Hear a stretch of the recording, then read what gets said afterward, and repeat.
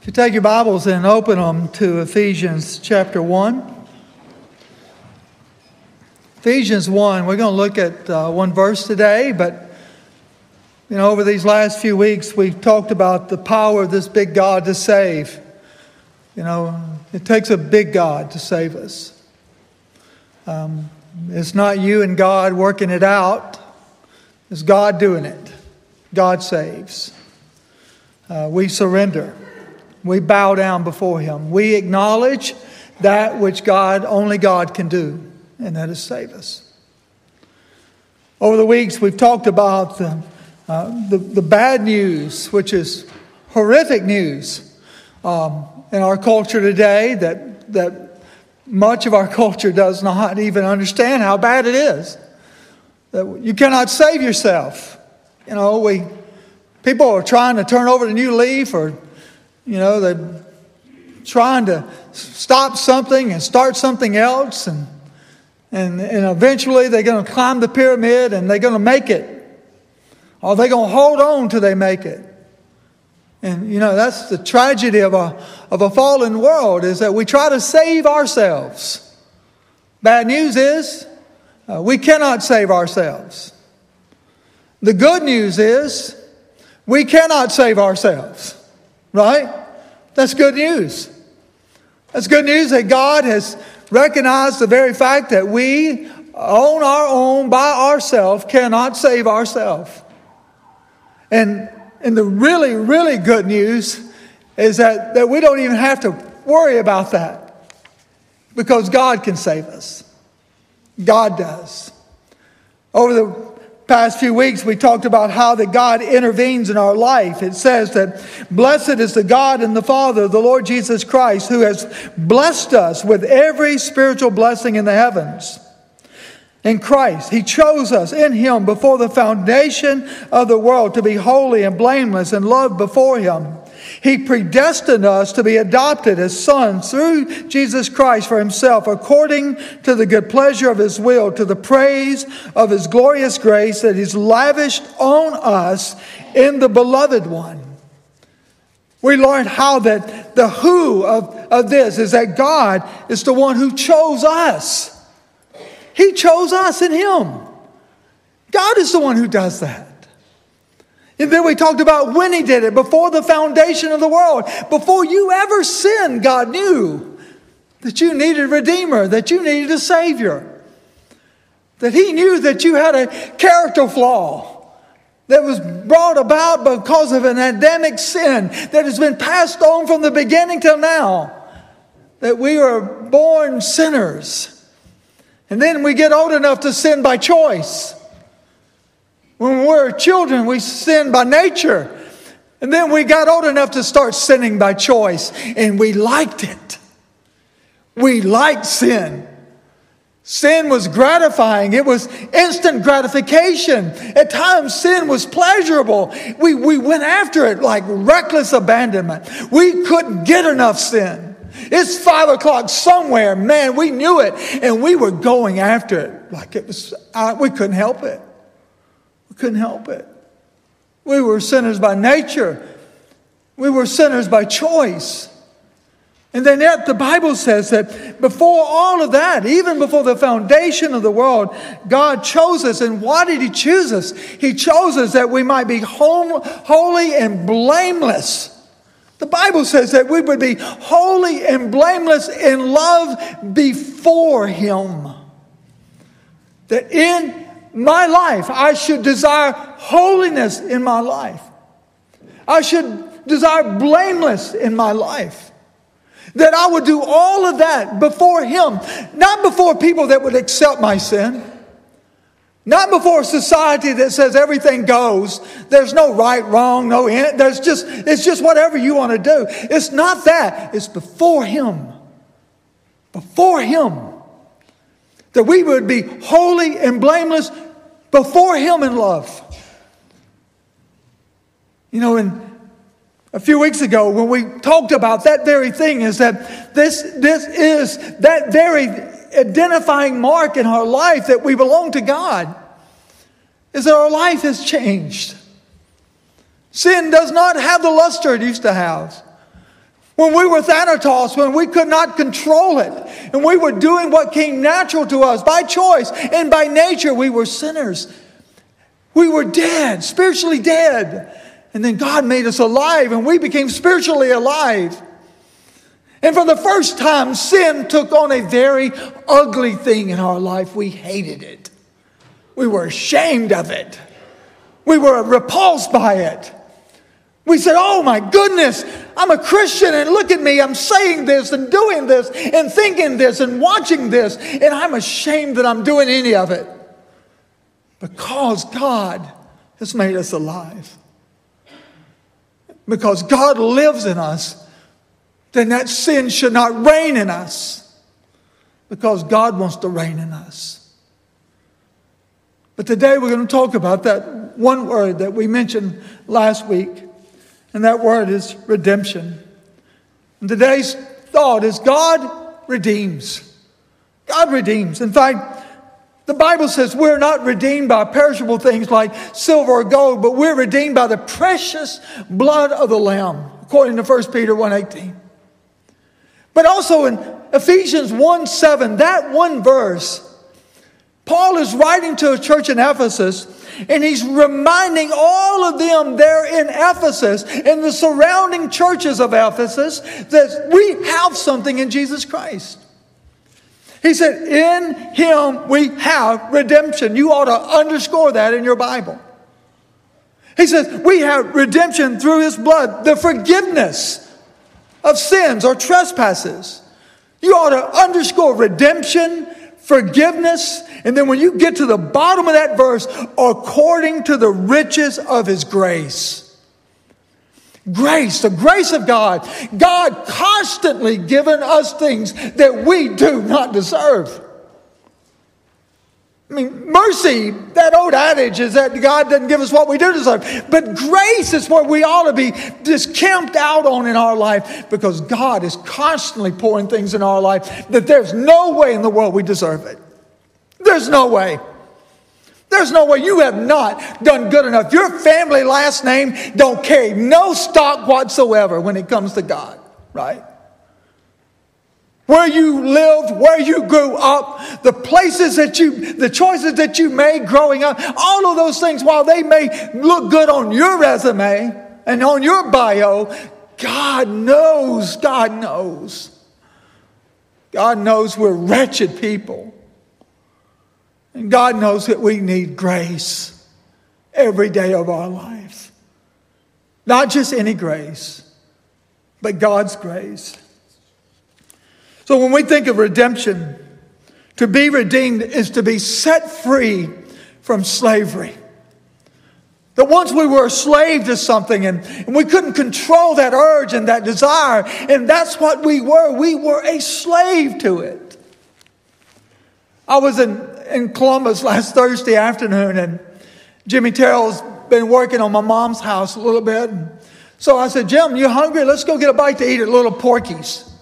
He said, Little Porky's? He said, where's that? And I said, you'll see. It's down on some old dirt road in New Hope, and we're in Lowndes County, Mississippi. And he gets in my truck, and we're driving down Willow Lane, and I look up at Mr. Bennett's house, and I said, you know, Jim, when I was a kid, me and my little brother used to break into that house all the time. We knew where they stored all their pocket change. Then we crossed the dam. We got over there to Mr. Odom's house. I said, you see that house right there? Me and my little brother, we broke into that house on a regular basis. Mr. and Mrs. Odom, boy, they always kept candy and chips and stuff for the grandkids when they came, and we counted ourselves as one of the grandkids. You see that house, Mr. Hatcher's house, Mr. Aldridge's house, Mr. Wood's house? We've been in every one of those houses when they wasn't at home. We got out on New Hope Road. We crossed those railroad tracks. When we got to that railroad track, I said the first girl I ever kissed got killed right here on this railroad track. We climbed up that hill going up New Hope Road. That Brownlee's gun repair right out there on the back of that was a Baptist mission tent. I came to Jesus out there in that field, right there. Right there, right out there in that field. And I said, I'm going to tell you something, Jimmy Terrell. When I used to drive up in that parking lot of that Baptist mission tent, I would sit there and I'd be overcome with the guilt of knowing that I wonder if they would let me even come under this tent if I knew that I was such a vandalizing fool, such a kid that had reckless sin in his life. I wonder if they would even, I used to think, what would they do if they knew who I was? See, it really doesn't matter that I know who you are. It doesn't even matter if the person beside you knows who you are. God knows who you are. And that night in that Baptist mission tent, God knew who I was. That I was a sinner.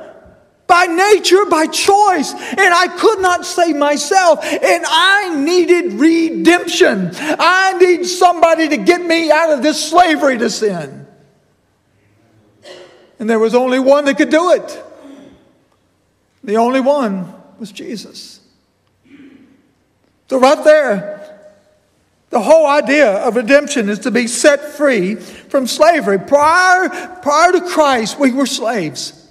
I mean, we were slaves to the power of sin, to the guilt of sin, to the penalty of sin. I mean, think about it.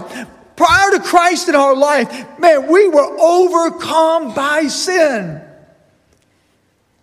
We did. We sinned. We sinned naturally. Then we began to sin by choice when we got old enough to know right and wrong. We still chose wrong. Now, we may have chose right occasionally, but the default in our life was wrong. That's the default.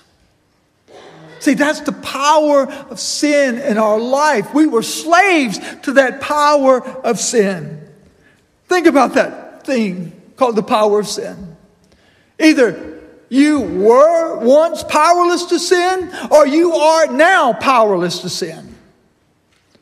But when you were, or if you are now powerless to sin, this is how it looks. I know I've got a problem with this and I've got to fix it. I know that I've got a lust issue. I've got to quit looking.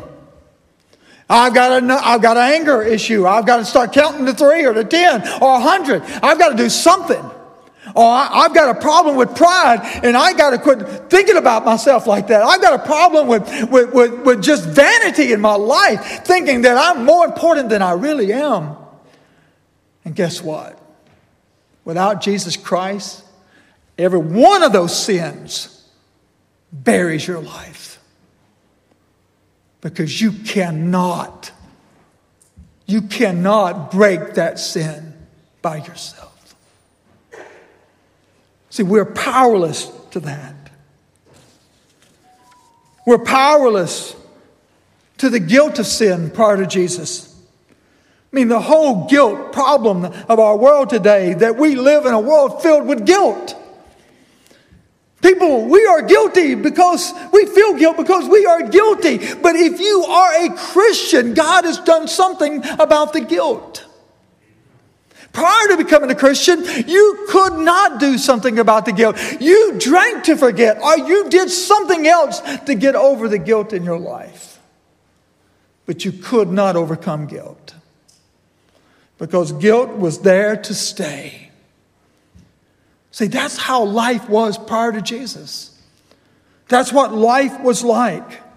And even after we come to Jesus, we still have to at times deal with some of the guilt in our life. I was talking to a woman yesterday. Told me that she was cleaning out a cabinet at her house, and she kept every letter that's ever been written her. By her grandkids, by her children when they were kids, and by her brother when he was in prison. He would write 30 pages at a time. She said, I sat there cleaning it out and read every letter over again. And then I read the letter from my brother that said, please come see me, because I'm not going to live much longer. And how she drove 10 hours to get there to be with him in the nursing home as he was dying. And there is, her back was hurting after she had driven that 10 hours. She said, I'll be back. I got to go rest in a motel somewhere. And he said, no, lay in the bed. Nobody's in this room but me. Just lay in the bed beside me. I do not want to die alone.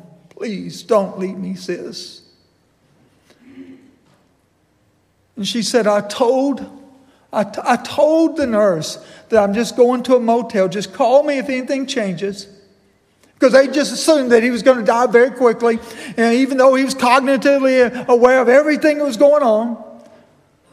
She gets to the motel and she lays down in the bed. And about 3 o'clock in the morning, she gets a phone call. Said, I just want you to know your brother's died. She said, you know, Billy, I put that thought out of my mind for years now. And opening that letter today made me realize that this is a guilt that I will carry with me for the rest of my life. And I said, why? Why not give all of this to Jesus? Why? See, we are powerless to the guilt of sin. We're powerless to the power of sin. We're powerless, man, even to the penalty of sin. Think about that penalty. We were on death row one day. Maybe you're on death row today, but you're on death row and there is nothing that's going to deliver you. You are there on death row because you deserve to be on death row. See, that's the penalty of that sin. We cannot get out of it. We're slaves to it. We're guilty to it. And we cannot overcome it. And that's why the Bible says that in Jesus Christ we have redemption. We have it in Christ. We are redeemed in Christ.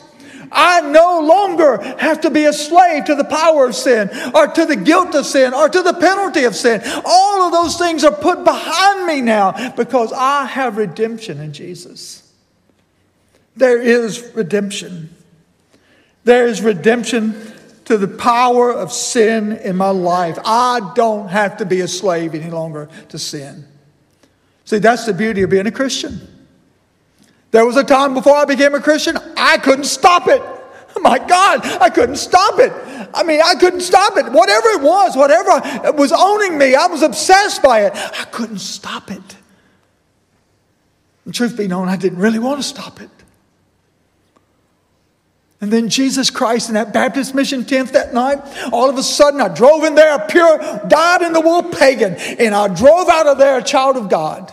And it wasn't something I prayed. It wasn't just as I am on the 40th verse. It was the fact that I knew right then and there that if I am going to follow Christ, that I have got to turn my back on sin. I've got to put my back to sin. And I've got to cut my face as a flint to God and say, God, I'm marching to you.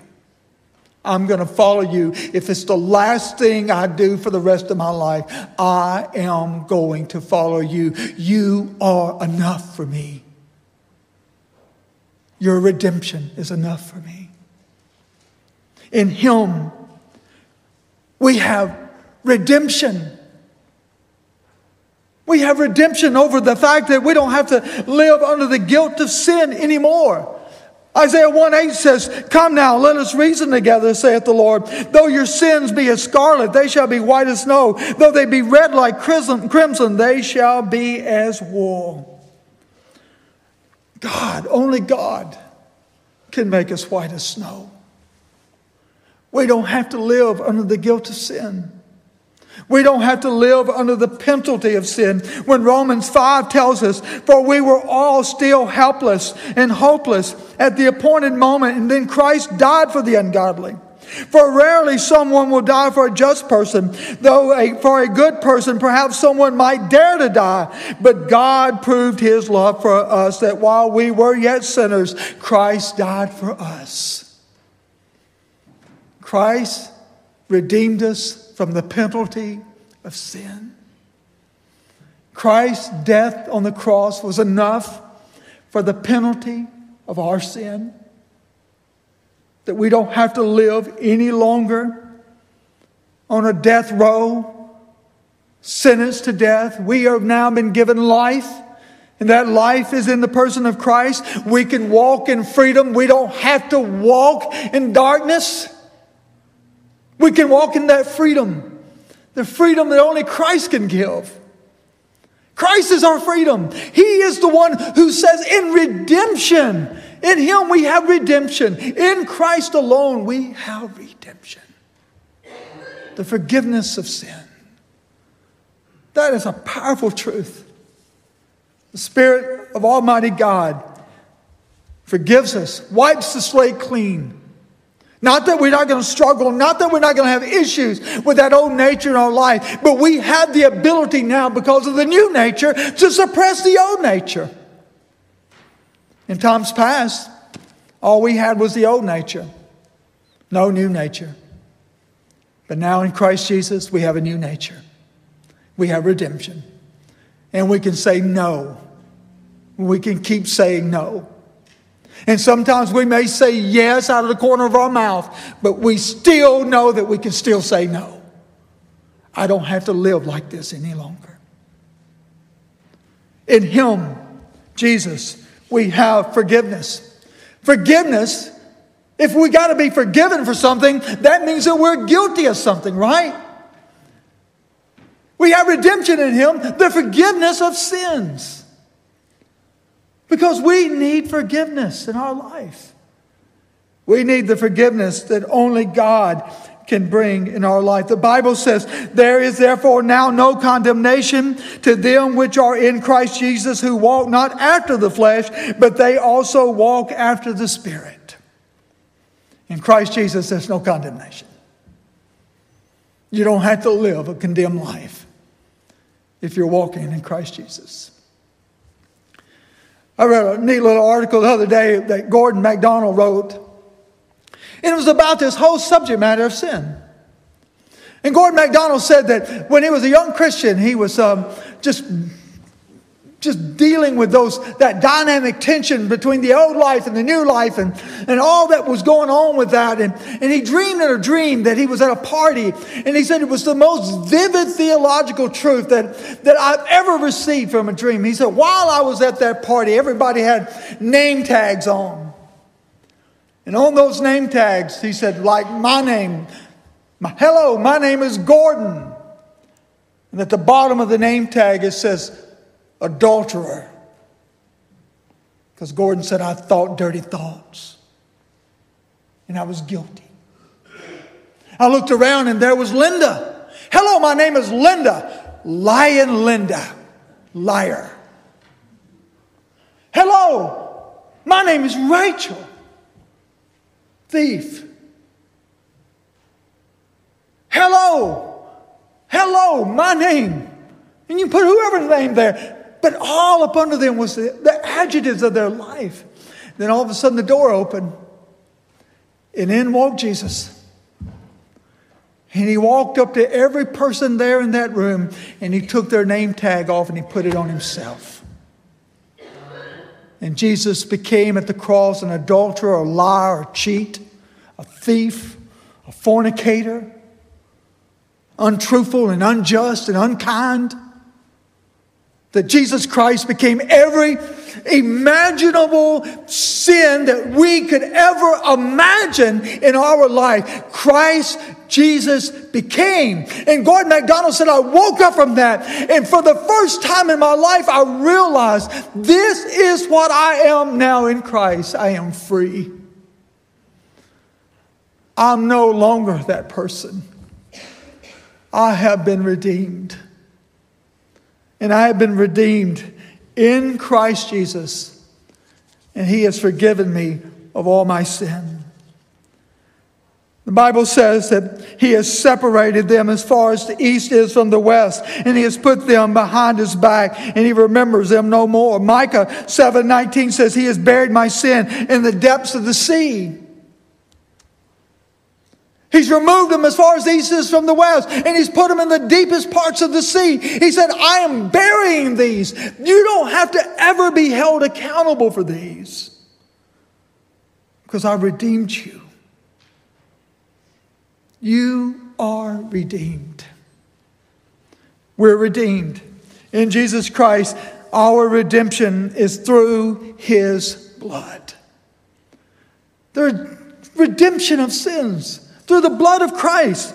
Isaiah 53 says, who hath believed our report, and to whom is the arm of the Lord revealed? So he is despised and rejected of men, a man of sorrows, acquainted with grief, and we hid our faces from him. He was despised and he was esteemed, and we esteemed him not. Surely he hath borne our griefs. Surely he has carried our sorrows. Yet we did not esteem him stricken, smitten of God, and afflicted. But he was wounded for our transgressions. He was bruised for our iniquities. And the chastisement of our peace was upon him. And with his stripes we are healed. And all we like sheep have gone astray. And everyone has turned to his own way. And the Lord has laid on him the iniquity of us all. And Isaiah 53 is painting a picture of the cross. 750 years in the future. That there naked and on that center cross that day would be the Son of God that never sinned a day in his life. And there he would become the sin of the whole wide world. That when we looked at him, we would have to cover our faces because of the shame that he endured at the cross. Though he never sinned, he became. There was nothing about him we desired of him. That we saw him rejected and smitten by God. Why? So that God could forgive us of our sin. So when we look at our sin in our life, our children's life, our grandchildren's life, and we don't see it as a big deal, God sees it differently than a big deal. God sees that sin. And he knows that it costs his Son's blood to redeem us from that sin. In Jesus Christ, we have redemption, and we have that redemption through his blood.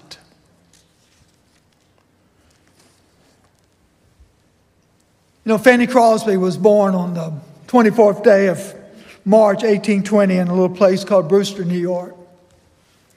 6 weeks of age, she had a cold, and her parents took her to the doctor, and she had an eye infection, and they put the wrong salve on her eyes, and she was stricken blind. That was Fanny. That was her life. But she didn't let blindness stop her. She was productive in her life, in her young life. She wrote things. She wrote poems. She wrote all kinds of things. Then in the fall of 1850, Fanny Crosby was invited to a camp meeting revival that was put on in the small town where she lived. And she was carried each night.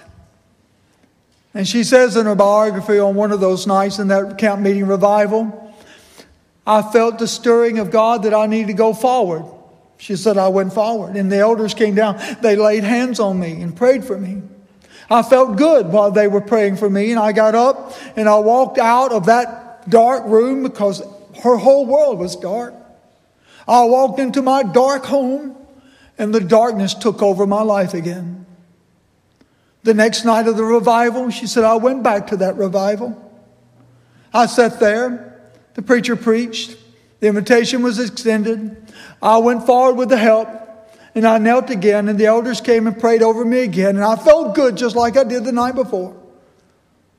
It felt good for people to touch me and to pray for me. I got up in that dark room. I walked out of that dark place. I walked back to my dark home. And in my dark room, in that dark night, I realized my heart was still dark. There was no light in my life. She went for a couple of more nights, and then finally, on that third time that she went down the aisle, she said that was it. Because Fanny Crosby realized the problem with her life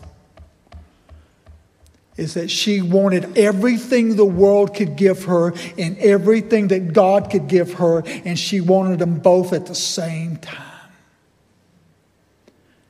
And Fanny Crosby said, that night, I knelt there and I let go of the world. And I took only a hold of God. And I said, God, for the rest of my life, I will follow you. You can't read a Baptist hymnal without reading about Fanny Crosby. But when she was asked later in life, what one song did you write that best reflected what God had done in your life? And this was that song, Redeemed. Redeemed, how I love to proclaim it. Redeemed by the blood of the Lamb. Redeemed through His infinite mercy. His child, forever I am. Redeemed.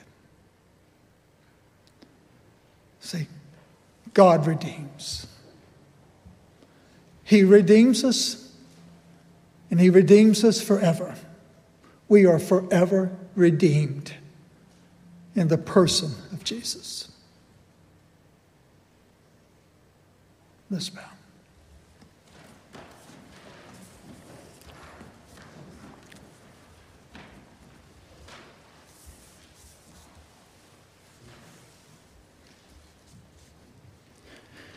In Him we have redemption through His blood, the forgiveness of our trespasses, according to the riches of His grace.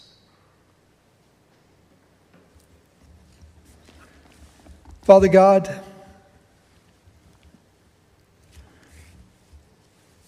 for those of us who know full well the liberty that comes when we turn our back to the things of the flesh and we turn towards You and we trust You and You alone to be our Savior. We die to our old self and we become alive to You. And God, You quickened us. You made us alive. We realize, God, it was You all alone that tended our heart. It was You all alone, God, that made us just be broken because of guilt. But You didn't leave us guilty. You paid the penalty so that we did not have to live and die in control of the power of sin or the power of guilt or the penalty of that sin. You set us free. Lord, for that man or woman that has drifted from that moment to this day and they realize that they've gone back and they've taken up some of the things that they've turned their back on a long time ago, and yet, God, there's no joy in their life. The reason is because, God, You don't hear the prayers of those who willfully cherish sin. There's no power associated with a rebellious heart. God, you break us in our sin so that You can use us for Your glory. So may this be that moment of just surrender, God. We surrender. For that man or woman that's drifted into this room today, and maybe they've been sitting here for years, and they're just like old Fanny. They've knelt at altars. People have prayed over them and for them. And their world is dark. It's just dark, dark.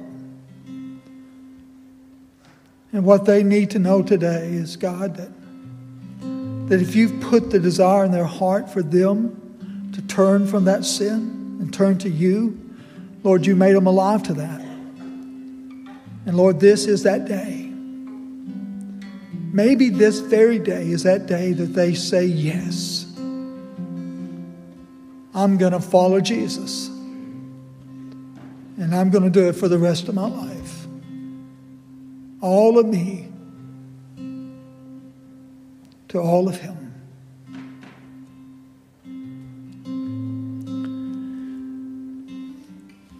For these few moments as Brooke and Nathan leads us in an invitation hymn, you can, right there in your pew, just commune with God.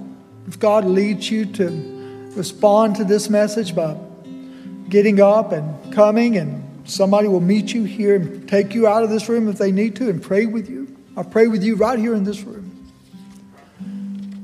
But if today God is calling you and saying, I want to redeem your life.